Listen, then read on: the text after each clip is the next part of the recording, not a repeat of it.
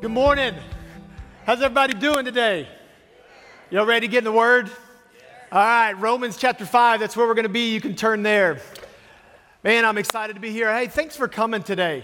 I mean, church is about family, and I don't really know you, but at some point we're going to get to know each other the more that we keep coming. So thanks for coming.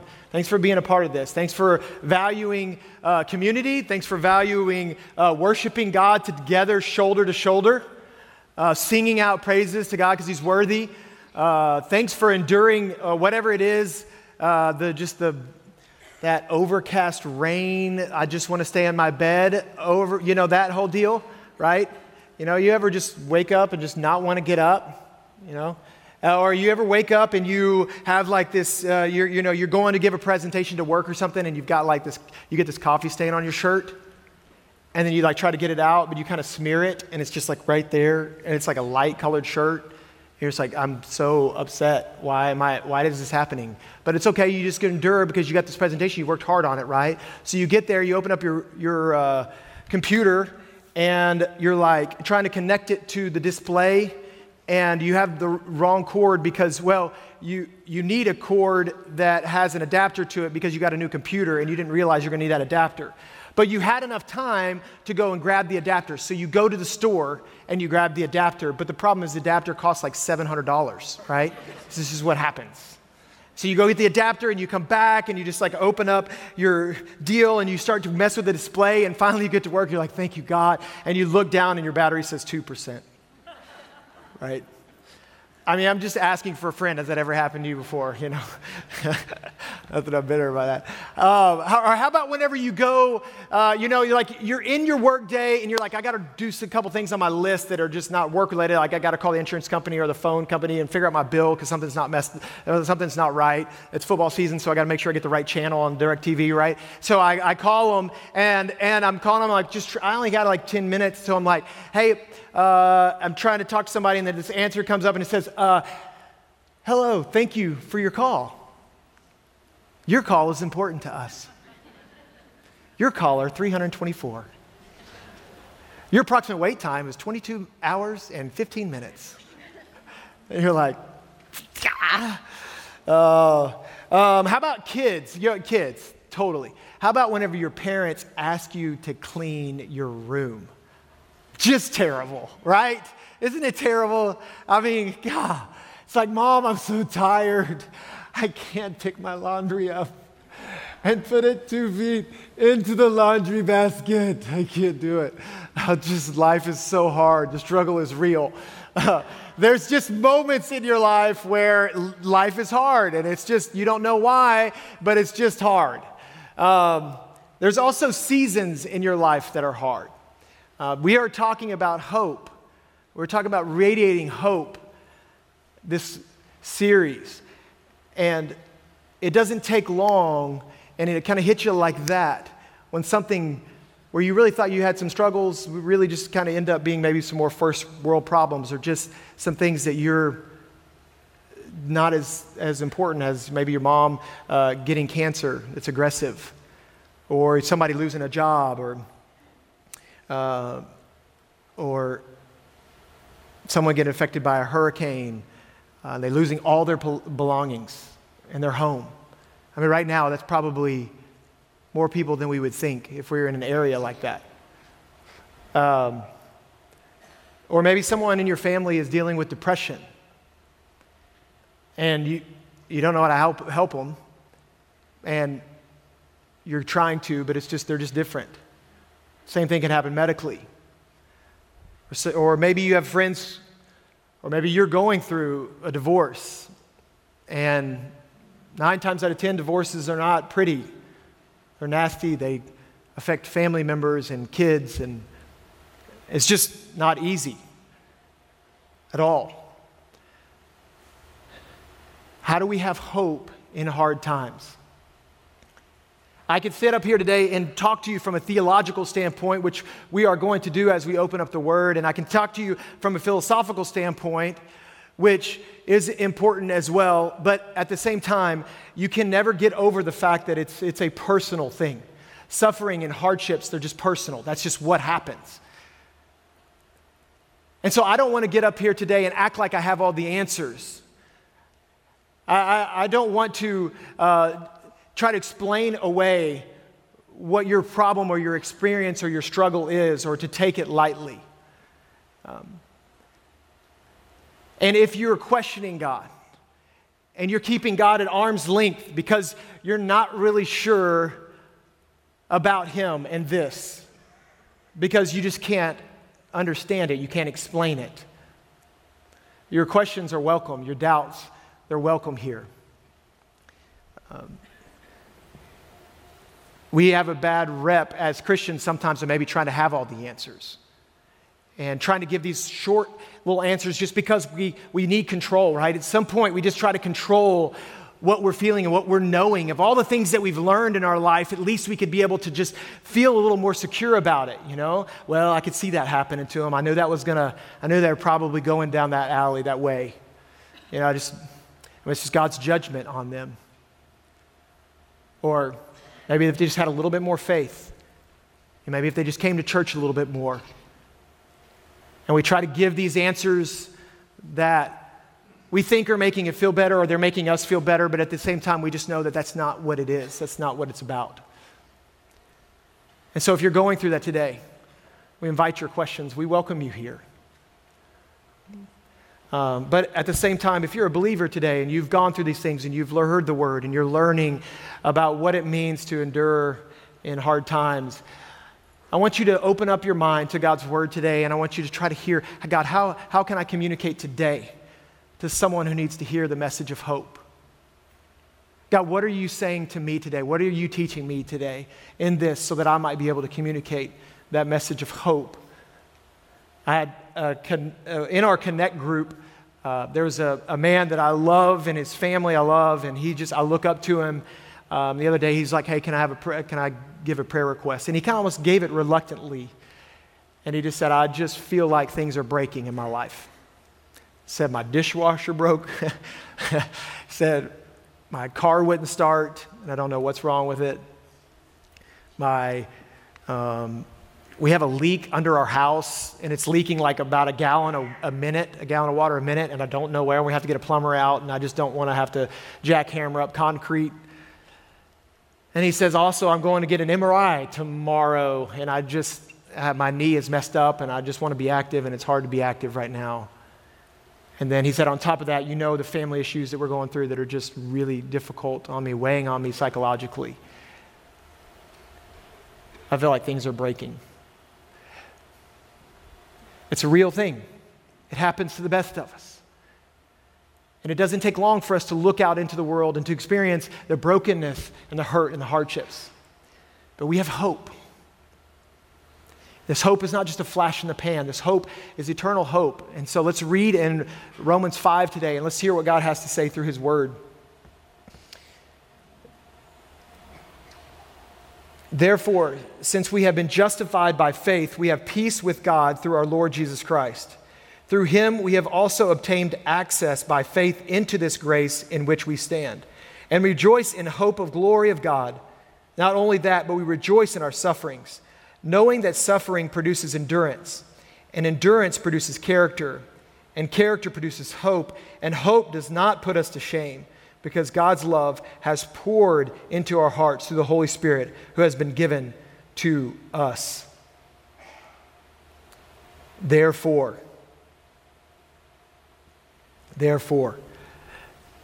what is Paul saying here? So in Romans, we see in Romans chapters, there's 16 chapters in Romans, okay? So at the beginning of the first 4 chapters or so, the beginning of Romans is all about Paul explaining to us how we are not right with God, how we are separated from God, how our heart is wicked.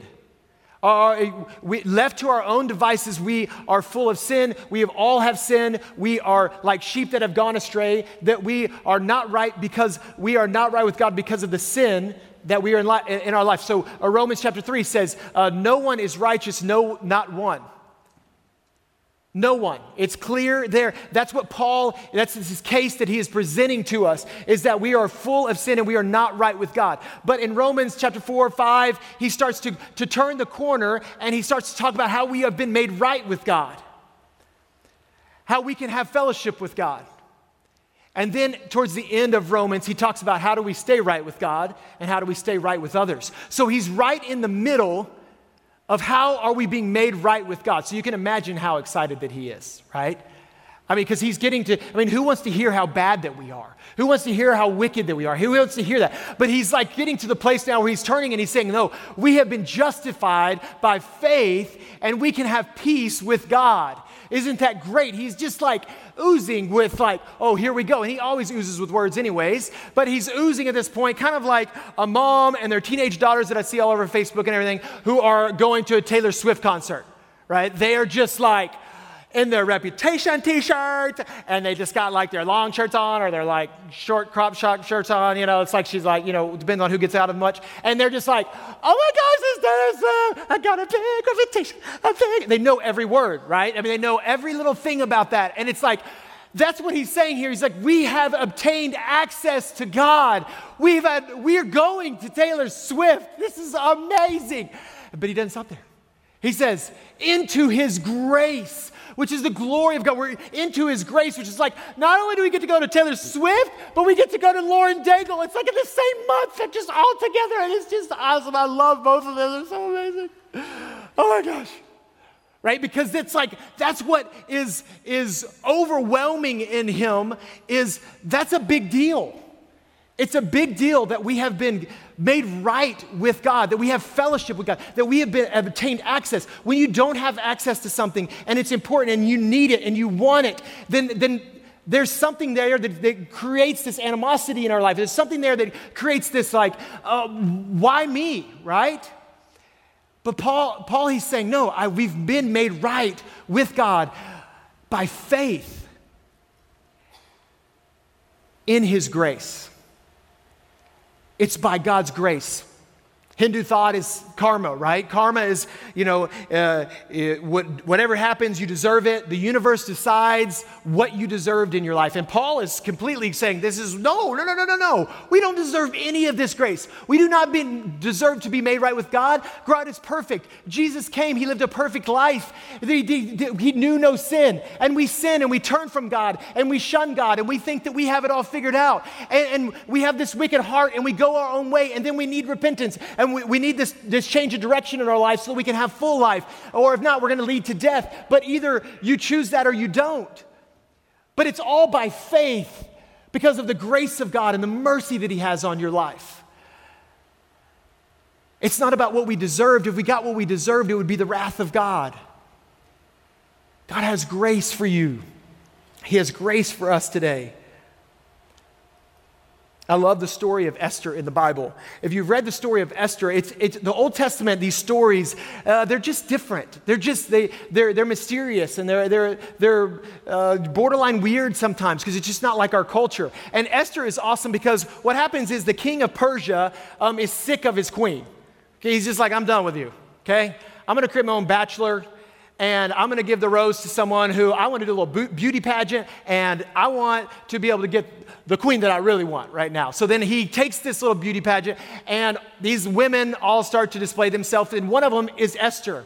And guess what? Esther, she wins the rose. The gold scepter is handed out to her, and she gets to be the queen. One problem. Esther is a Jew. That's not normal. And she has to conceal it. So now she's the queen, and she gets to be a part of all the parties and the festivities. And the problem is there's this like moral ambiguity in this book where Esther is actually not really doing the right thing. She's a Jew, and she knows the promises. You kind of see through Mordecai, her uncle, that she understands the things that have happened in the past and God's promises of where they're going to take the Jewish people. But whenever it comes down to it, she's hanging out with this drunk guy and they're murdering people and they're setting up this decree. Like this one decree is like these Jews we're going to kill all the Jews. We're going to kill all the Jews because this guy named Haman said something and then the king's drunk and he's like, we're just going to kill them all. He creates this decree. Well, Esther's now the queen, and she's like has this conflict of interest, right, of what's happening here. So what does she do with it? She talks to Mordecai. They pray and they fast. And she's like, I'm going to do it. And she says, if I perish, I perish. You know what's crazy about this book? God's not mentioned one time. I mean, I don't know how many times we get up here and we go, well, God told us, and God told me this, and God will reveal this to me. Sometimes God's silent. Does that mean he's still working? So Esther, she says, if I perish, I perish. She goes and confronts the king. I mean, she's literally going to die if this is against the law. If she doesn't have a royal request, she can't do it.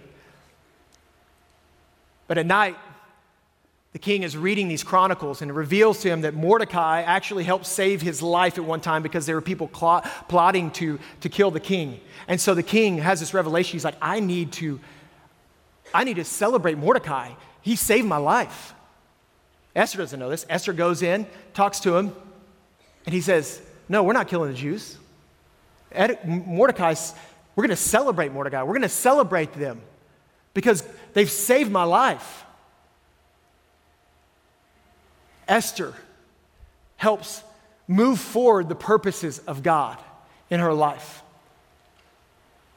She helps deliver God's people into the promise that he had before. Here's the deal. In God's felt absence, it doesn't mean that he's abandoned his promise. That's the point.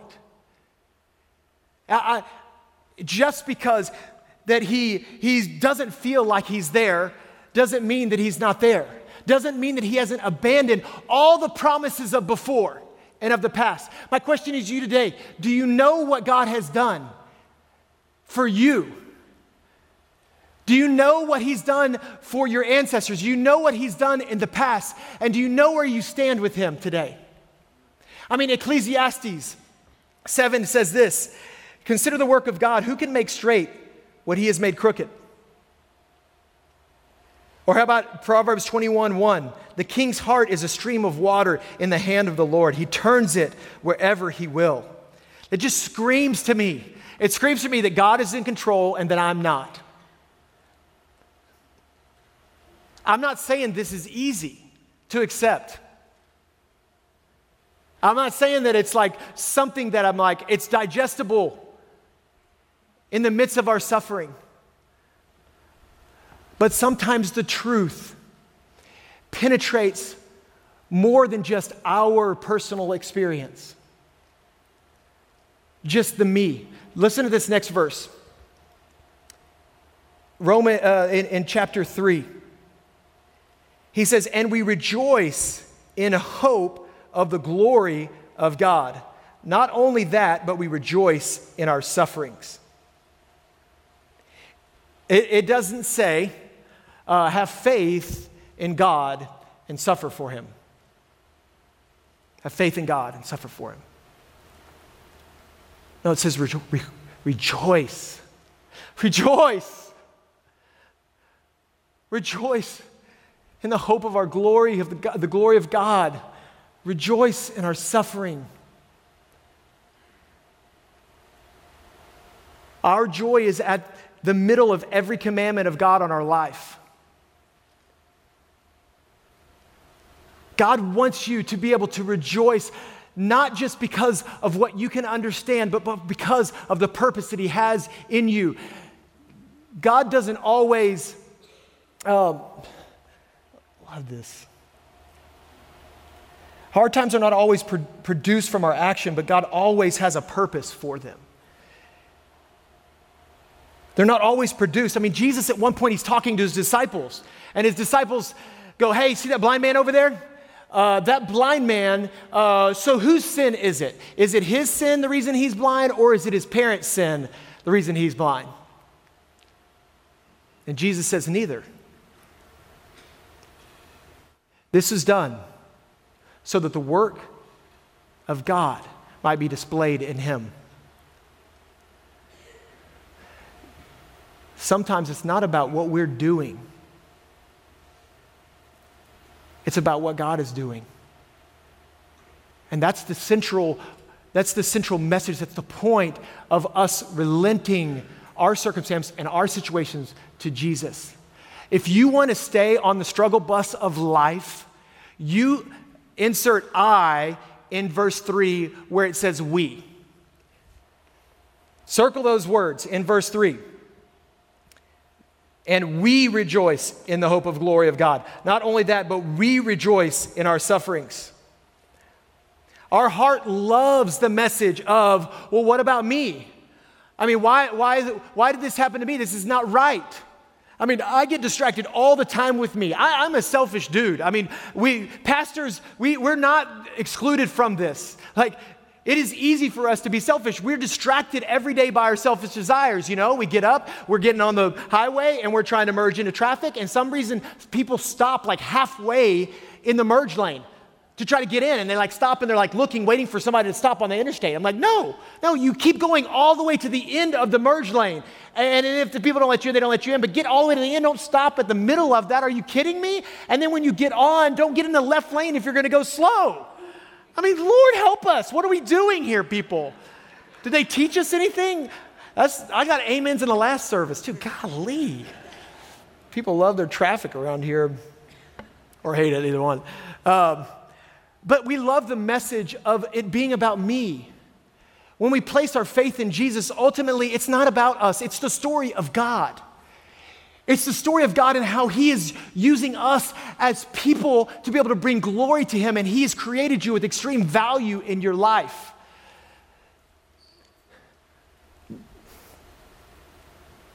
But Josh, I can't think right now because I feel like you're yelling at me.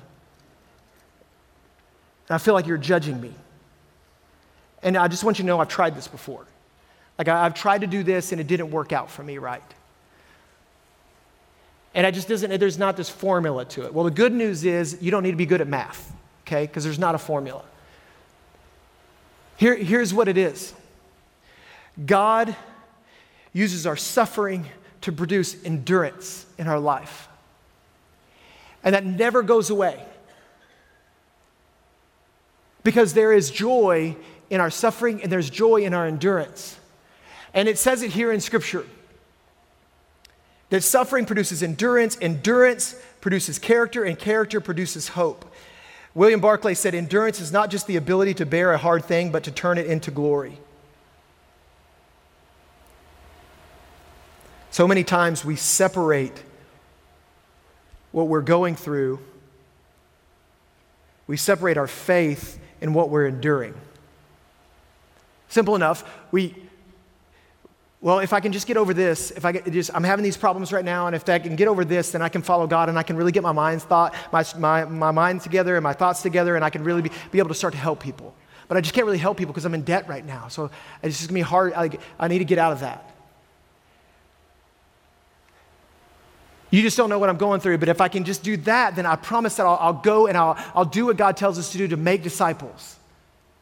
But right now I'm not at a place I can't really make disciples because I'm not in a place I don't really have the time and I'm going through this weird thing with my job.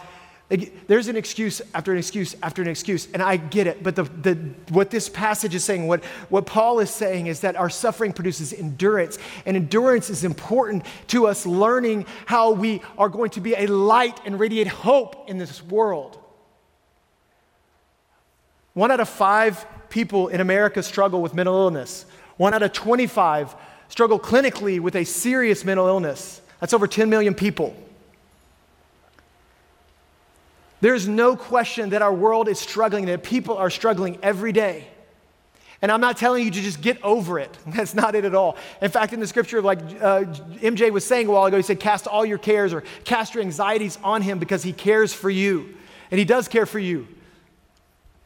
And cast your anxieties on Him because He needs you to. But if we miss the very first part of that verse, then we're not going to be able to understand the true meaning of it. It says, humble yourself before God, and He'll lift you up in due time, and cast all of your cares upon Him and your anxieties because He cares for you. Humbling yourself is the beginning of learning healing, the beginning of the process of enduring. Pride refuses to learn. Humility refuses not to. Pride will make an excuse all day, and not allow the enduring process to happen, but humility will ask for help. Humility will understand that there's no quick fix to it. Humility doesn't take yourself away from other people and isolate yourself and try to figure everything out on your own. Humility realizes that God has made the church to be together, to come together, to be able to help people. One of our networks we were talking about a while ago, Cornerstone Networks, and I love the cataract surgeries that they're doing. This week, a 52-year-old woman came in and she had her last cataract done on her other eye. She could not see at all. All she could see is just light. She was living in a van at her friend's house because she had lost her job. She couldn't drive anywhere. She didn't know what to do. Doctors pro bono come in, they help at this clinic, they've given her cataracts. She can see perfectly now. She can drive again, she can get work again. She has 6 grandchildren and she's just elated that she's gonna get to see them again. It happened this week. She said she's just so proud because she can help her aging mother in her last days. There's hope that's being radiated. We are the hope. The enemy is going to come at you and say, yeah, you're not enough and you need to get your stuff together and you've got to get these things together or you're going to be a disgrace to your family. And what I'm telling you today is in our weaknesses, we are strong. And today you seek help by getting people around you who love you and care for you and aren't going to judge you, because that type of hope does not shame people. It says God is the one who gets the glory and we don't get the glory. So stop acting like you have your life together. I don't have my life together. Every day I try to not be selfish by writing at the bottom of this piece of paper that says, go out of your way every day. That's what I write at the bottom of this little piece of paper. And do I do it? No, but I'm constantly having to remind myself that it's not about me. That's where the hope comes from. And you're right, you have been judged. You have been judged. God picked up the wooden mallet and he banged it and he said, order. He said, enemy, get away. She's mine. He's mine. He's a warrior. I've created him that way. He's wonderful. I love him. I've given him a purpose. Get away from his mind. God loves you that much. All we have to turn to him in faith. That's all we have to do. And then that process, he endures this. And can you imagine that 52-year-old woman as she's just sitting there listening to the lies that she's a failure and she hasn't measured up and she's not going to be able to do anything about it, and how the resurrecting power of Jesus through someone serving has given her new life. And she's going to affect generations of people. Let the process happen. There's a man named, I'm going to end with this. There's a man named Samuel who 7 weeks ago, he fell off a ladder. And as he fell off the ladder, he went into a coma. He's been in the hospital, and last week he woke up for the first time. And two days ago, he wrote on a piece of paper to his wife, and he said, I love you. And then he wrote, go be the church. It's a little piece of paper that he wrote it on. When you know your identity in Christ, when you've been radiated hope and you've accepted that, what oozes out of you is not what about me and woe is me and how could this happen and how could a God allow this to happen. You go, man, go help people. Go tell people about Jesus. But he can save.